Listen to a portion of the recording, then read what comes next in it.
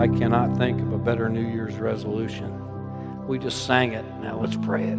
Straight from the heart, right to the Savior. Take a minute. Surrender to Him.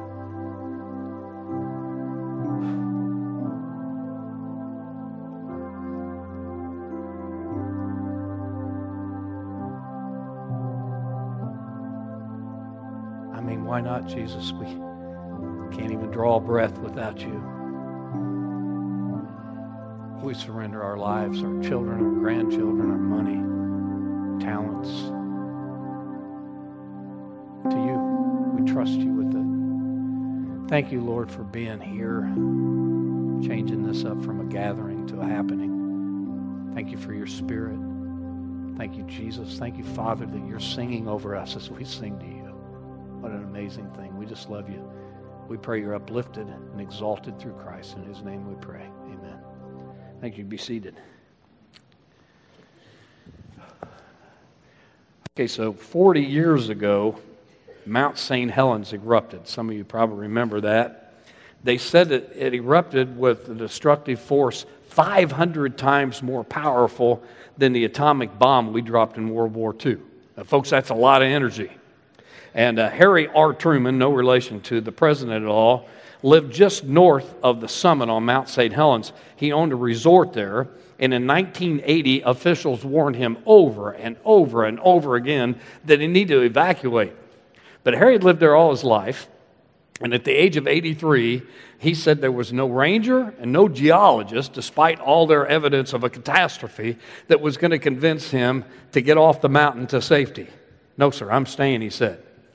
He said the mountain had always been good to him, and he didn't see why it would change now. And so he and his 16 cats, that ought to tell you all you need to know right there. He and his 16 cats stayed put. Now, Harry was no dummy. He had built this resort up to a multi-million-dollar. He had 100 boats that he rented on Spirit Lake, had a couple of pink Cadillacs in his garage. He had a lot of money. But most of you remember the story. May 18th, 1980, in the twinkling of an eye, he lost everything. And all the pink Cadillacs and all the money couldn't buy him his way out. And all the denial of what was coming couldn't stop what came, and he was buried under 100 feet of ashes and water. Now, in nearby Castle Rock, there's a memorial for Harry Truman, and the locals don't want it there. They said they didn't want to put a memorial up to somebody who wouldn't listen to reason and who denied the undeniable. I don't think I blame them for that. What I want to talk to you about this morning, to start the new year, I've mentioned 3 or 4 times over the past 4 or 5 months probably, but I wanted to start the new year talking about this a little bit. I've been in the book of Revelation for several weeks, that ought to tell you. And I'm telling you, the Bible tells us that one day, maybe not in our lifetime, but maybe this afternoon, the earth is going to be destroyed by fire. And it's going to be destroyed with a force that we have no idea. I mean, I know we're tough and we have military might and all that stuff. But the Bible says the elements will melt. We can split an atom, but we can't melt one. Only the power of God can do that. And it's coming one day. And there's no memorials to people who deny that's happening. There'll be no memorials to people who thought their wealth could buy them out of it. There'll be no memorials to people who somehow thought they could prevent it. The only way to escape the storm that's coming is to have a deep-rooted relationship in Jesus Christ. And I just thought, let's start the year off, 2020, preparing for the end. I mean, just in case, right? I mean, just in case. From the very beginning, we see that God created us to love us and for us to love Him back. And then we know the thing, sin entered the picture in the garden. And ever since then, all through the Bible, you see God doing everything He can to fix that relationship. And the culmination being Christmas, sending His Son to die on the cross for our sins so that you and I can one day live forever in this euphoric place called heaven. And I've been reading about that in the book of Revelation. And I suggest you read that if you haven't for a while. This book was written by the Apostle John. I want to talk a little bit about the way he was in exile on the island of Patmos. And while he was in exile, he got a vision from God where he could see the present and the future. Now, most of the book of Revelation deals with the behind-the-scenes dealings between God and Satan, and it's Satan's attack and all that. But there's so much more to the book of Revelation. It's also a promise The book of Revelation is a promise to all the Christians who have been persecuted and ridiculed, who first read that book, all the way up to today who are being persecuted and ridiculed. And the promise is this: God wins. He wins this deal. And I don't mean in a buzzer beater fashion. It's a blowout victory. And if you've not read it for a while, for nothing else, just read that. It's a good story. Now, I will admit that the book of Revelation can be very intimidating, mainly because there's several different ways to interpret it, and it's mainly revolves around different millennial views. And we're not going to be able to have that kind of a theological discussion in one sermon slot. The fact is, we don't even have enough time in here to ask the questions, let alone answer them. But it's a fascinating read. It's fascinating. And I'm telling you, if you've not read it for a while, read the book of Revelation and then check out the newspaper. You'll be amazed of some of the things that are going on. But whether or not you are a millennial viewer of one way or the other, I love the way Aaron Brockett summarizes the bottom line of the book of Revelation. He says this. He says the bottom line of the book of Revelation is, when the apocalyptic dust settles, isn't that good? When the apocalyptic dust settles, you make sure you're standing beside Jesus Christ. I mean, when the dust settles, no matter how this thing unfolds, no matter how long it takes or how quick it comes, you make sure you're standing with Jesus Christ when the dust settles. And I want to talk a little bit about that today. As confusing as the book of Revelation is, there's a couple things we know right off the bat. Number one, nobody knows the time or the day when he's coming back. We've talked about that a lot this year. When's Christ coming back, church? Yeah, we don't know. He said in Acts chapter 1, verse 7, it's not for you to know the times or the dates, but you will receive power when the Holy Spirit comes upon you, and you'll be my witnesses. And that's what we are. We're witnesses of Jesus Christ. That's why we're moving towards becoming disciple-making people, because that's what we should have always been doing. He said, you don't know the time. He said, I'm going to come like a thief in the night. You just be ready and do my work. And that's the kind of church we want to be.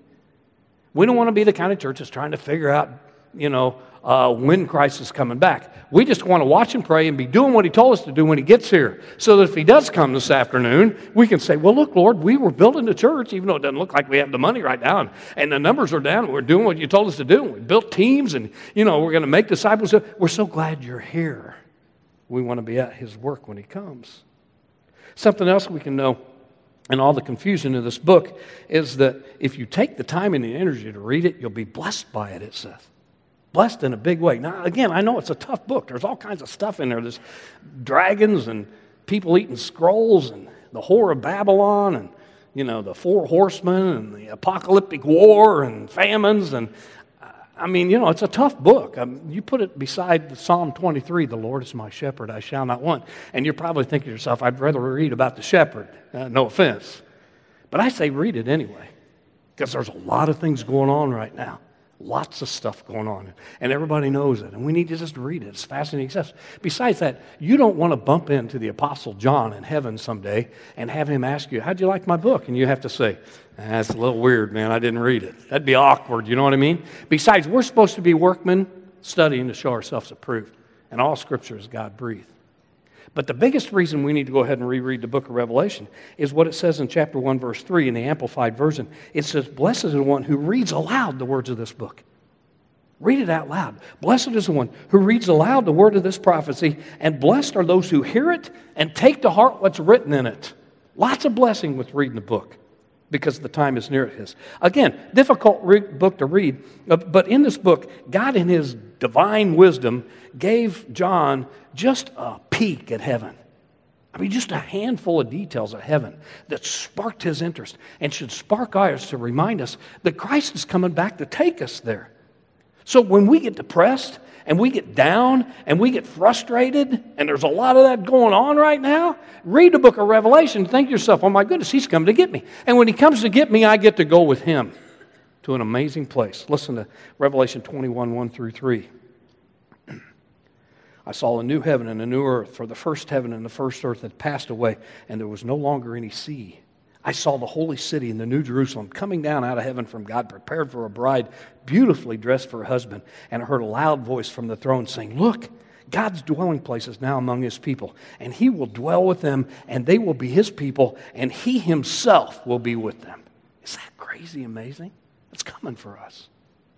Dave Stone says there's basically three main ideas that you can get out of the book of Revelation. And here's the first one. Everybody's going to stand before God someday. You did remember that, right? Every person's going to stand before the Lord someday. Hebrews chapter 9, verse 27 says, it's appointed unto each man once to die and then to face the judgment. And for the non-believer, based on what I've read in the Scripture, it's going to be a long, painful, depressing day of all the choices that they made that were wrong and all the chances they had to accept Christ. Now, for the Christian, we're going to have a lot of bad choices to deal with, too. The difference is we'll be standing next to Jesus who will take care of it for us. It's amazing, amazing. Well, the first thing he talks about is this glimpse of heaven. He gets there. The first thing he sees is a throne, Revelation 4, 1 and 2. He says, after this I looked, and there before me was a door standing open to heaven. And the voice I had heard first speaking to me like a trumpet said, come up here, and I'm going to show you what may take place after this. At once I was in the Spirit, and there before me was a throne in heaven with someone sitting on it. Pretty exciting stuff.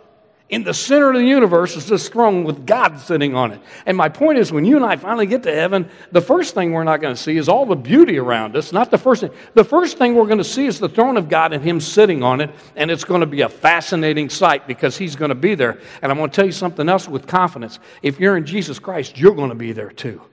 I can't wait. Yeah. Now, I don't blame John for stumbling around on his words on this thing. I mean, I don't know how with the human speech and language we have, you could describe the bells and whistles of heaven anyway.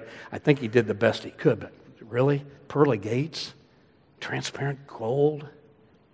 You know, I bought my wedding ring about 35 and a half years ago at a jewelry shop downtown Martinsville. And it's $29.99. They were going out of business, 75% off. So you do the math. I'm still wearing it. It's durable. But you can tell by looking, it's not transparent. It's hard for me to imagine gold so pure that's transparent. And walls made of sapphire and precious stones. And a crystal river running right down through the city. I mean, it's hard for us to imagine something like that. And listen, John just saw it from a distance. But it was just enough for him to get sparked and excited about going there. And I'm going to tell you, I'm excited about it. I can't wait. Now, would I like to wait so Angie and the grandkids and the kids could go with me? Yeah. But I got to tell you, I pray every day, Lord, come quickly. I'm ready to go. And by the way, if you read through the book of Revelation again, and you see all the stuff that's going to be in heaven, and that doesn't get you excited and whip your appetite to go, then you start looking about the things that aren't going to be there. Because that's pretty exciting too. No more crying or pain. No more fighting or arguments or war. They've raised the red flag over the mosque in Iran for the first time in history. Declaration of war. There won't be any war in heaven. No blind eyes, no deaf ears. No Alzheimer's or AIDS. No more pink slips from the bosses. No more tear-stained divorce papers. No more flag-draped caskets. No cancer. No heart attack. No tragedy. Unbelievable. And I know that when you and I see that and we see the glory of God on His throne, all these things in our life right now are going to seem so small. I know they're not small now.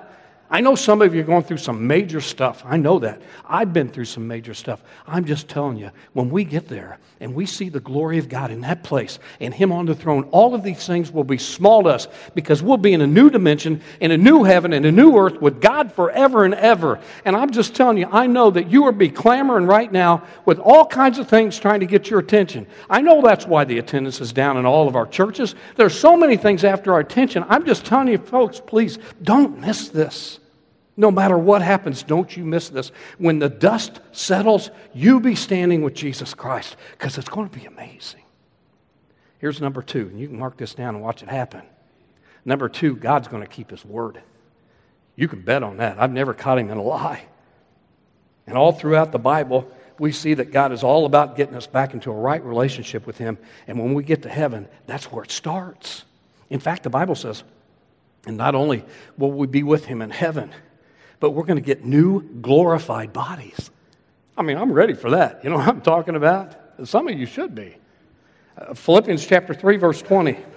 Our citizenship is in heaven, and we eagerly await a Savior from there, the Lord Jesus Christ, who will transform our lowly bodies so they'll, listen to this, be like His glorious body. Is that crazy amazing? A teacher was talking to her students, and she said, kids, what do we get from chickens? They said, eggs. She said, good. What do we get from pigs?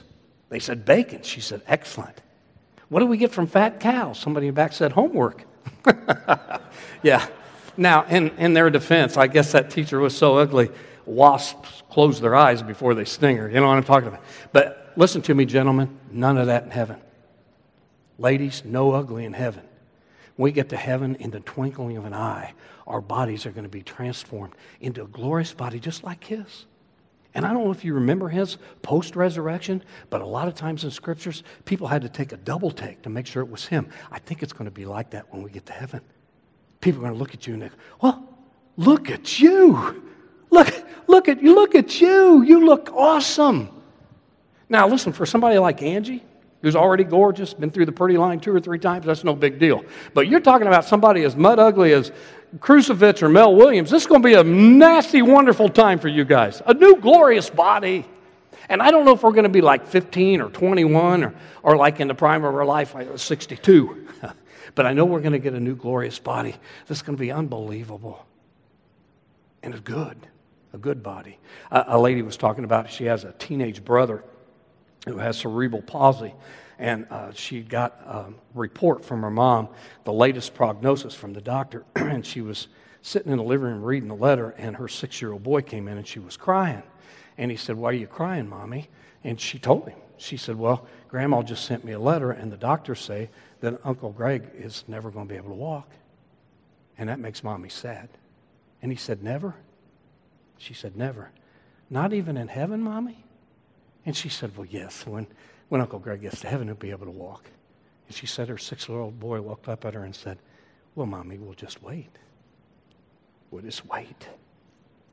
She wrote, on that day, I was thankful for a 6-year-old who helped me regain my equilibrium. And so we waited about 40 years. And then the waiting ended, and Uncle Greg is walking. When you and I get to heaven, cerebral palsy will be gone in an instant. And you fill in the blank to whatever it is that's ailing you or your family right now, and it will be gone too. It's going to be amazing. And then John says in Revelation 21, 1 through 4, he will wipe every tear from their eyes. There'll be no more death or mourning or crying or pain, for all the old order of things have passed away. Now, wait, John. Who did you just say is going to wipe the tears from our eyes? Jesus is. He's not going to delegate this to somebody else. He's not going to put this on an angelic to-do list. He's not going to pass this along to some saint or great man from the past. Jesus Christ himself is going to raise up his nail-pierced hands and look you in the eye and wipe the tears away. And when he does, let the worship begin, man. You're going to fall on your knees. Can you imagine the magnitude of this moment when heaven and earth meet? No wonder John had a hard time finding adjectives to describe it. Family, I don't care what's going on or what's happening in your life. You do whatever it takes to make sure when the dust settles, you're standing next to Jesus. It's going to be amazing. We want everybody standing there. That's why this church is going to learn how to make disciples who make disciples. We should have been doing this all along. We got the teams almost in place. Chastains are teaching us about our money. That's going to continue. We're trying to get all the ducks together so when we make these disciples, we can teach them all about Christ. It's coming. Number 1, we're all standing before God. Number 2, God always keeps his word. And number 3, you better get ready. You need to be ready. Your wimpy preacher ought to be talking more like this.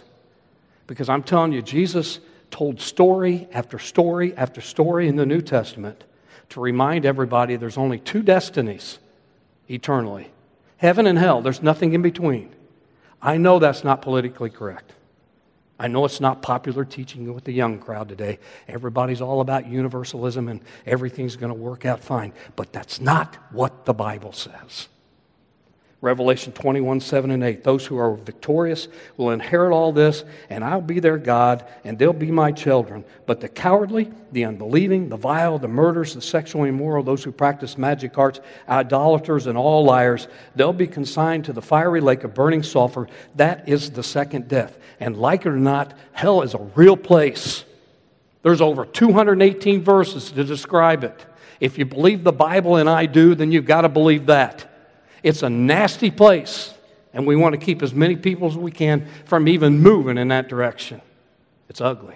I was talking to a friend of mine just last year, And he'd had a conversation, a long-running conversation with a gal at his work who was an atheist.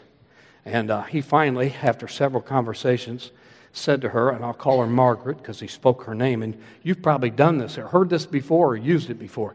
But he said, Margaret, if I'm wrong and you're right, isn't that good, by the way? My dad used to say, if Christianity is wrong, it isn't. But he said, even if it's wrong, it's still the best way to live. And he said, Margaret, if I'm wrong and you're right, I've lost nothing.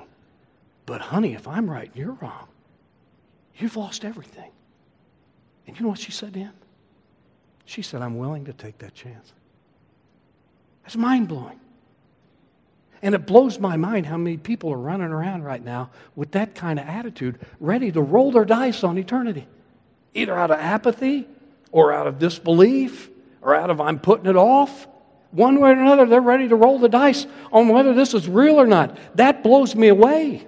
And I'm going to tell you something else. I've never read about one person in my life that I want to see at the end of this thing and say to them, well, now you're going to get yours. Because hell is a nasty place, and you've never met anybody you want to see go there.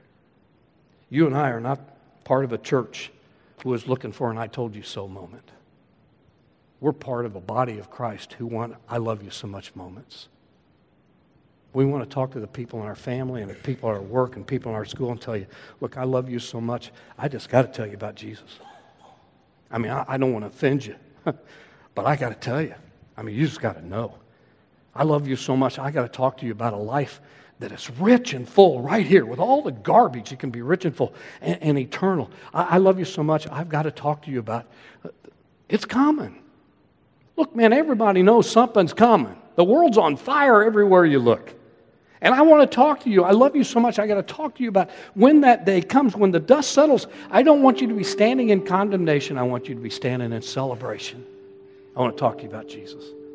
That's why every week at this church, we come down here and offer the invitation to come. That's why the baptistry is always full and warm and ready to go. We want this offer. Christ made this offer. That's why we come around this table every week, the broken body and shed blood of Jesus Christ, so we can be reminded what we have coming and what it cost him for us to have this. So that's where we're at, 2020. The end's coming sometime. Might be 3,000 or 4,000 years. You're not going to live that long anyway. Let's get ready.